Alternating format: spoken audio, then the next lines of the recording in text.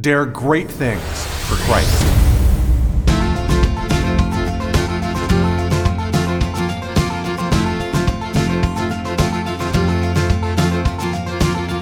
Christ calls us to dare great things. In the marketplace, as well as in the mission field, there has never been a time like the present for the spirit of the Catholic entrepreneur. Now is the time for men and women of great courage and great vision to engage our church and our culture. Now is the time to dare great things. And here is your host as we dare great things, Father Nathan Cromly, the president and founder of the St. John Institute. Most of us are well aware of the story of King David, of the way that God blessed him, and of God's eternal covenant with David. And most of us are aware of the story of Bathsheba and David's famous lack of chastity. The lessons of the life of David for our spiritual lives are many and deep. But studying his failures, from Bathsheba to Absalom, his son, to his census of Israel, teaches us a powerful lesson about God's merciful love for his leaders. All right, everybody, thanks and welcome back to this class we're doing together on leadership, and especially looking today at part 2 of our series on where leaders fail. And I know this can be slightly depressing for folks, right? Like, no one really wants to look at where leaders fail. We want to look at where leaders succeed. But I think that's kind of a problem, because the fact is, in our own leadership, none of us is perfect. And as a matter of fact, most of us are far from perfect. And if we continue to insist that, great leaders do these great things, when we look at our own lives and we realize that our office staffs are messes, that our people don't believe in us anyway, that our families aren't very good, well, we're not going to be inspired necessarily to keep striving after an impossible goal. Most of us are going to get discouraged. We're going to say, God put me in this world to lead it, and I'm failing miserably. And so all I can really do is basically give up my leadership and just let someone else run with the ball. Or what do we do when we try really, really hard and we don't make it? I mean, we all know failure is not always our fault. I mean, it's always our responsibility, but it's not always our fault. Sometimes people underneath you just weren't any good, or because the circumstances in the market shifted, or a pandemic hits the globe, I mean, there can be all kinds of reasons why things don't go our way, and even things go against the way that we wanted them to go. And so what do you do then? A lot of us, we say, well, I'm a miserable failure. I'm no good. I'm a reject. And it's because, in part, we had this idea that God only wins and his people never lose. And so since God always wins, his people never lose, if I lose, it must be because somehow or other I wasn't with God. And that's why I find it very refreshing to look at the lives of the saints and see where, in fact, they had to encounter this same kind of loss. It's not depressing at all unless you've never had a loss. If you've never lost and you've never failed and never had anything go against you, well then, you kind of say to yourself, this is worthless to look at all of this. We should instead be looking at the great exploits of the great emperors. And I'd say, you're right, we should, and we'll definitely do that. But there is a lot of value, especially when in the Bible, you see the places where God records the failures of his leaders. If God didn't want us to know about their failures, then he wouldn't have written them down in the infallible word of God. But the Bible is replete not only with great victories, but also with failures. And I think this is because sometimes in those failures, God writes his deepest victories. And all of us who have encountered shortcomings, failures, betrayals, things that didn't work out, go our way, or all of us who have led imperfectly, we need to see that God is still with us, and that in fact God can write his great victories even using the storylines of our imperfections. So this is why I wanted to gather you today to talk to you about this. Let's go ahead and start us off though with a prayer. In the name of the Father and of the Son and of the Holy Spirit. Amen. Heavenly Father, you are perfect and all that you do is right. We ask that you fill our souls with the knowledge of your love for us. And as we study today King David and his own shortcomings, help us to see therein hope and mercy and love for you. We ask this through Christ our Lord. Amen. St. John, pray for us. In the name of the Father, and of the Son, and of the Holy Spirit. Amen. All right, open your Bible with me to 2 Samuel chapter 11. This is, of course, talking about King David, and King David, absolutely stupendous his life was. Not only did he slay Goliath, but he was anointed by Samuel ahead of time in order to be the king of Israel. He was predicted that he would be this great king. And then he was, and he takes over the kingship from Saul, and dances in front of the ark. And you have this incredible person who has led an incredible life. And then he comes to a tragic fall. This is, of course, 2 Samuel 11, verse 1. In the spring of the year, the time when kings go out to battle, David sent Joab and his servants with him and all Israel. And they ravaged the Ammonites and besieged Rabbah. But David remained at Jerusalem. All right, that first verse is the key to his downfall. We know what's going to happen the rest of the story. This is Bathsheba. David sees her bathing. David lusts after her. David ends up going towards her and knowing her as a husband should. And the only problem is he's not her husband. And instead, he gets her husband Uriah killed in battle to cover up for his crime because Bathsheba is now pregnant. All right, so such a terrible thing as this, where the king of Israel falls, you'd say, well, where is his fault? Well, his fault, of course, is in his lack of personal mastery. This is the first of David's 3 failures. He's going to have 2 more, one with Jonathan, and then a third, which is a failure in the family, and then a third is failure over Israel when he counts them in a census. All right, so with the scripture records here at least 3 major failings of David, with all of his greatness. And we're not discounting his greatness and that power of inspiration. What I find incredible about this story is that every time that David fails, God meets him with mercy. The world will not meet you with mercy when you fail. The world will not give you a second chance when it cancels you, right? No one out there is willing to forgive, even for the great exploits that people did, a sin that they now deem to judge against a person who, when he was alive or when she was alive, it wasn't even seen as a bad thing then. Well, today, that's unforgivable. And it's amazing that all of us living in such glass houses can throw stones with such careless abandon. Because you would think that the people today who throw such stones and make such judgments must live immaculate lives themselves. Well, they better hope so. If not, the very judgments that they wield against others will one day be wielded against themselves. But be that as it may, we live in a time where, it's almost like a failure is seen as absolute and final. I think of that quote that is sometimes attributed to Winston Churchill, where he says, failure is never final. Isn't that that's a wonderfully Christian-inspired quote. Failure is never final. Success is never the end. Only the courage to continue counts, right? And failure is never final. Well, that's a great Christian-inspired saying, and it inspires some of the greatest leaders, because David here has a colossal failure. And what's at the root of it? Well, verse 1 told us what was at the root. It was the time of year when kings go out to battle, and David remained in Jerusalem. He sent his soldiers to do his job and his soldiers to wage the war, while he himself stayed back in Jerusalem. There's the flaw of the king. At its heart, his moral failure with respect to chastity had its root in a moral failure with respect to courage. He was not doing his duty. He was no longer pursuing the great things that had been laid out in store for him to do. He was supposed to go as a king goes into battle, and instead he sends his soldiers and remains in Jerusalem. And in that lassitude of soul creeps in a lack of chastity.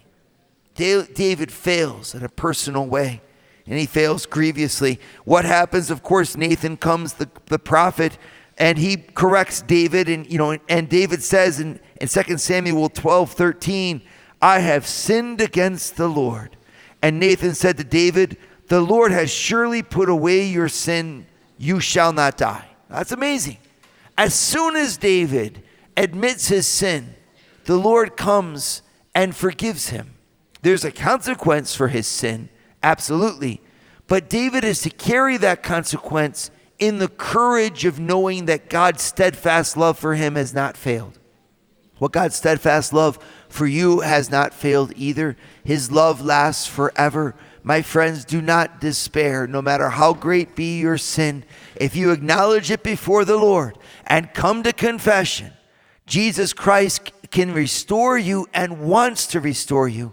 Just because you fall personally doesn't mean that it's over. It means that God is about to begin. This is Father Nathan. Are you thinking of starting your own business? Or even better, thinking of starting your own ministry of some sort? As we know, success is not going to be determined solely upon spirituality. It also needs training, networking, understanding, and true leadership. This is why we started the St. John Leadership Institute in Denver, Colorado. Join our class this fall and start your business or your ministry on the right foot. Find out more on our website, stjohnleadershipinstitute.org. Okay, so we've taken a look at 2 Samuel 11 and 12, where David fails in a personal level. But the story's not over. You know, the failures of David, of course, his many successes to be underlined, and this is, of course, what inspires us. But let's also take a look at what God does when the other aspects of David's life also unravel. And I'm speaking here about his family. We know this, that not only his personal life is at stake here, but David is the head of a household. He has many children. How does the great king of Israel fare with his children? Well, of course, there are many success stories here as well, and we don't want to forget those, but let's just take a look at what Scripture records for us as a spot where we see another area that many of us despair about, and that is our relationship with our children.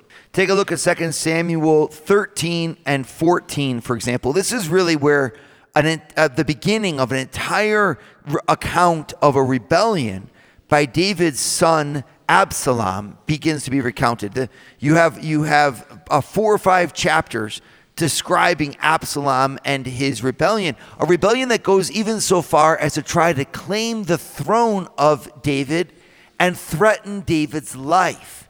Okay, he has a son who's absolutely out of control here. And he threatens the stability of the kingdom because he's claiming the throne. It's not supposed to go to Solomon according to Absalom. It's supposed to go to Absalom because Absalom wants to claim that power. And it's a very dark story in 2 Samuel 13. It has to do with a love gone awry between members of David's own household and the revenge by one of David's sons, Absalom, against Amnon, one of David's other sons, who violated David's daughter. Absalom, being a brother of the girl who was offended, decides to revenge her by taking the life of Amnon. And he waits 2 full years to find his opportunity to do it. And so, this could sound kind of familiar, right? Inside of your own house, the brooding tensions, even going to the point of murder and revenge between siblings that David simply is unaware of. After all, David has many children. The Bible actually records 19 sons and 1 daughter by 7 different wives.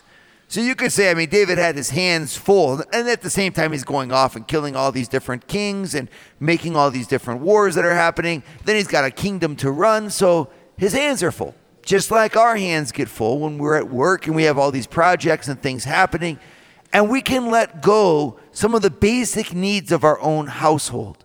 Well, it's forgivable, you could think, on the one hand, because there's just so many things to do. And if you've got a big family, you can't possibly control them all. You find yourself in the situation that David found himself in. And what happens? The worst case scenario. One son, Absalom, actually goes and kills another son, Amnon, and kills him in cold blood in order to revenge his sister's honor. So this is, of course, just a terrible situation. And yet, what does God do? Remember what I said. When we fail in our leadership, God doesn't leave us destitute. I mean, David must have felt just so low at this moment. Now, because of his sin of Bathsheba, one of the consequences was that Nathan the prophet said that the consequence of this will be that the sword will never depart from your house, right? And now the prophecy is being fulfilled in front of David's eyes. And he's got to look back and he said, think to himself, this is all my fault. But you know what? Saying things are all your fault is not always really helpful. Because regardless of what the fault may be and where it may lie, and regardless of even if we're the ones that do it, the trick is our eyes need to be on God's mercy. And God can write straight with crooked lines. And even this evil that's befalling his house, David has to be corrected from the temptation we all have to look inwardly, to blame ourselves, and which is in a sense a kind of pride. Because you could say, the biggest problem David has is that his life is not perfect. Well, sometimes having a perfect life, my friends, can actually be an obstacle to God's work in our life and can be an obstacle to us glorifying God. Because we can be so attached to our own perfection that we overlook the greatness that God is doing in our life and the perfection that he's bringing us towards. And so God will sometimes allow us to fail, to be knocked down, precisely to pick us up again with this greater perspective of saying that the real trick of life, the real goal of what he wants us here for, is not necessarily so that everything goes well, but that we meet him, love him, know him. And sometimes it's by our own failures in our families and in situations that we can't even control that God will teach us that deeper lesson. It's in the imperfection of David's household that David has to cling all the more to God. And we see this as the story spells itself out here. David has the revolution, really, of Absalom on his hands. And there's a moment where they could have Absalom killed, and David refuses to see his son be put to the sword. And when finally Absalom is killed, he weeps and weeps uncontrollably because of this. Even though the people that killed his son thought they were doing a favor to the king by ending the rebellion, David weeps. He's learned a deeper lesson. It's not about the outer victories with his army. It's not about how successful his kingdom may be. It's about the love that he has for his son and the love of his family. There's a conversion that only comes because of David's failure.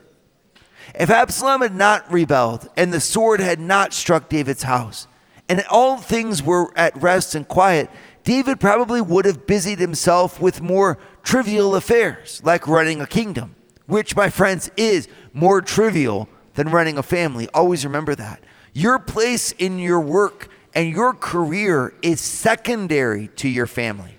It is not the high point of your life. The high point of your life is found in the depths of your relationships and the quality of your family. And when God allows his family to disintegrate, it reminds David of what's really essential. And you find yourself finally in 2 Samuel 18 looking at a David who's grieving the death of the rebel because he's his son. There's a conversion that's operated in David's soul through the rebellion of Solomon and through, therefore, his own failure that wouldn't have been there otherwise. A depth to who he is that has the handwriting of God all over it. This is Father Nathan. I know that there are many ways to learn leadership and that there's many great methods out there that are even put forth by Catholics. But here at the St. John Leadership Institute, we actually have a unique way of forming leaders. It's called Audeo. That's Latin for I dare. At our campus in Denver, Catholics can learn an authentically Catholic way to become a leader. Check us out on our website, stjohnleadershipinstitute.org. All right, so in 2 Samuel 11, we saw David fall personally. Then in 2 Samuel 14, we saw his household being in unrest and rebellious children. I mean, when you look at it, even the throne of David, is Solomon the king or is Absalom the king? Adonijah goes and tries to make himself king. I mean, it must have been disheartening for David to see his own children fighting each other over the throne. I mean, this must have been extremely disheartening for him because his children weren't living for God. They weren't living with that spiritual quest. It was almost like the sin of their father, who had become a rich and wealthy and successful king and had forgotten his God, right, became inherited by his children. And then when his father comes to a spiritual awakening at the death of his son, Absalom, well, he suddenly realizes what life is all about, and his children aren't following in his footsteps. Does this sound familiar? So many people strive today to be so successful on a material score, and they get the best education, they run their businesses. You spend your whole life starting your business, developing your business, and you can forget sometimes the wisdom that comes later in life, and you wish your children could save themselves that expense. And if you are to dare great things in the world of business, well, dare them, but just don't lose your soul. Dare them because you have a soul, not in order to gain a soul. Right? You gain the soul by the love of God for you and the gift of his grace and his mercy. You don't gain a soul by business. You then express that your love for God by what you do in the world of business and in your family. But it begins with his gift, and that's the lesson you always have to remember. And there's David now watching his children fighting over it. But his calamities aren't at an end. He makes another colossal mistake, this time in 2 Samuel chapter 24. Go ahead and turn to that with me here. It says in verse 1, "Again the anger of the Lord was kindled against Israel, and he incited David against them, saying, 'Go, number Israel and Judah.'" Now I can hear already what you're saying. You're saying, well, I mean, what's David's problem? How could he be faulted with this if it's God who actually incited him to take the census? Well, you got to go to 1 Chronicles 21, verse 1, where it actually reads that Satan rose up against Israel and incited David to take a census of Israel. So you have two different spots. Here it says it was the Lord, and there in 1 Chronicles 21 it says it was the devil. Now you have all kinds of explanations for this. Some people saying, well, that's because God allowed the devil to do it or whatever. But be that as it may, in Exodus chapter 30, God clearly tells Moses that the census belongs to God. Why? Because Israel belongs to God. So David in chapter 24 of 2 Samuel angers God because he goes and numbers all of Israel in Judah. And he says to Joab, the commander of the army, "Go through all the tribes of Israel from Dan to Beersheba and number the people that I may know the number of the people." Well, of course, this is not good because it's not his people. He doesn't own them. It's like an act of pride. Okay, that's the way that this has been interpreted traditionally. In any case, God then, of course, issues the consequence for that. And he has to choose between three things: either 3 months where he's running away from his enemies, or if there's a famine to come upon the land for 3 years, or in fact, there'll be a severe pestilence. David chooses the pestilence, and it moves on. Now, what's amazing about this is once again, you meet God's mercy. If you take a look, it says in 2 Samuel 24, verse 15, "So the Lord sent a pestilence on Israel from the morning until the appointed time," and so forth. "And the Lord relented from the calamity and said to the angel who was working destruction among the people, 'It is enough, now stay your hand.'" So once again, you have an act of mercy by God to accompany the repentance of David. This is, of course, the lesson behind all of this. On the one hand, you have David who sins personally by a grievous act of unchastity, followed by murder. And when he repents, he has a consequence for his action, and yet he is forgiven for the sin. Then his family falls into all kinds of disorder. David's own sons are seeking his death in order to gain his throne, and the power over Israel seems to be stronger in attraction than even the bonds between sons and their fathers. And David has to carry that heavy cross of family disorder, and yet he repents. He becomes a man of compassion and mercy because he realizes the value of God and progressively as he grows older. And even though it ends with a tragic death of Absalom, yet still his family comes to a kind of peace. And then finally, of course, this act of the census, this taking of pride over the people of God. Even in his old age, David continues to sin, and God continues to show mercy. So what does this show us? It shows us that leadership will expose many aspects of our life that otherwise would not have been exposed. Because you are in a position of leadership, you are tested and tried in ways that other people are not. And do not give in to the temptation to believe that somehow or other you're worse than everybody else just because your faults and your failings are more readily seen and more obvious than everyone else. If David hadn't been the king of Israel, he wouldn't have had these opportunities that he had to fail. Well, that's also because he was the king of Israel, so he was actually trying. Now, why does God allow this to happen to us? It's always to purify us. So it's a blessing when even our downside is exposed and where our darkness can be seen. This is also a blessing because it was in there all along. And God's simply allowing the plowshares, so to speak, of our leadership risk and opportunities to expose and turn over the deep side of us and the roots of sin that are growing inside of us. It's a brutal existence. It's a harsh reality to live always exposed to the light. But God's mercy is there, and he will never, ever fail you. He was with David, faithful to the end. He carried David like a father carries his son. He loved and cherished David. He does the same for you and me.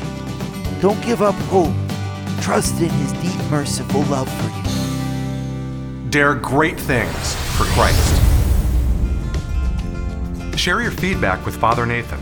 Send us an email at info@stjohninstitute.org. That's info@stjohninstitute.org. And don't forget to subscribe to premium video content to form, unite, and inspire you at Eagle Eye Pro on our website, eagleeyeministries.org. That's eagleeyeministries.org.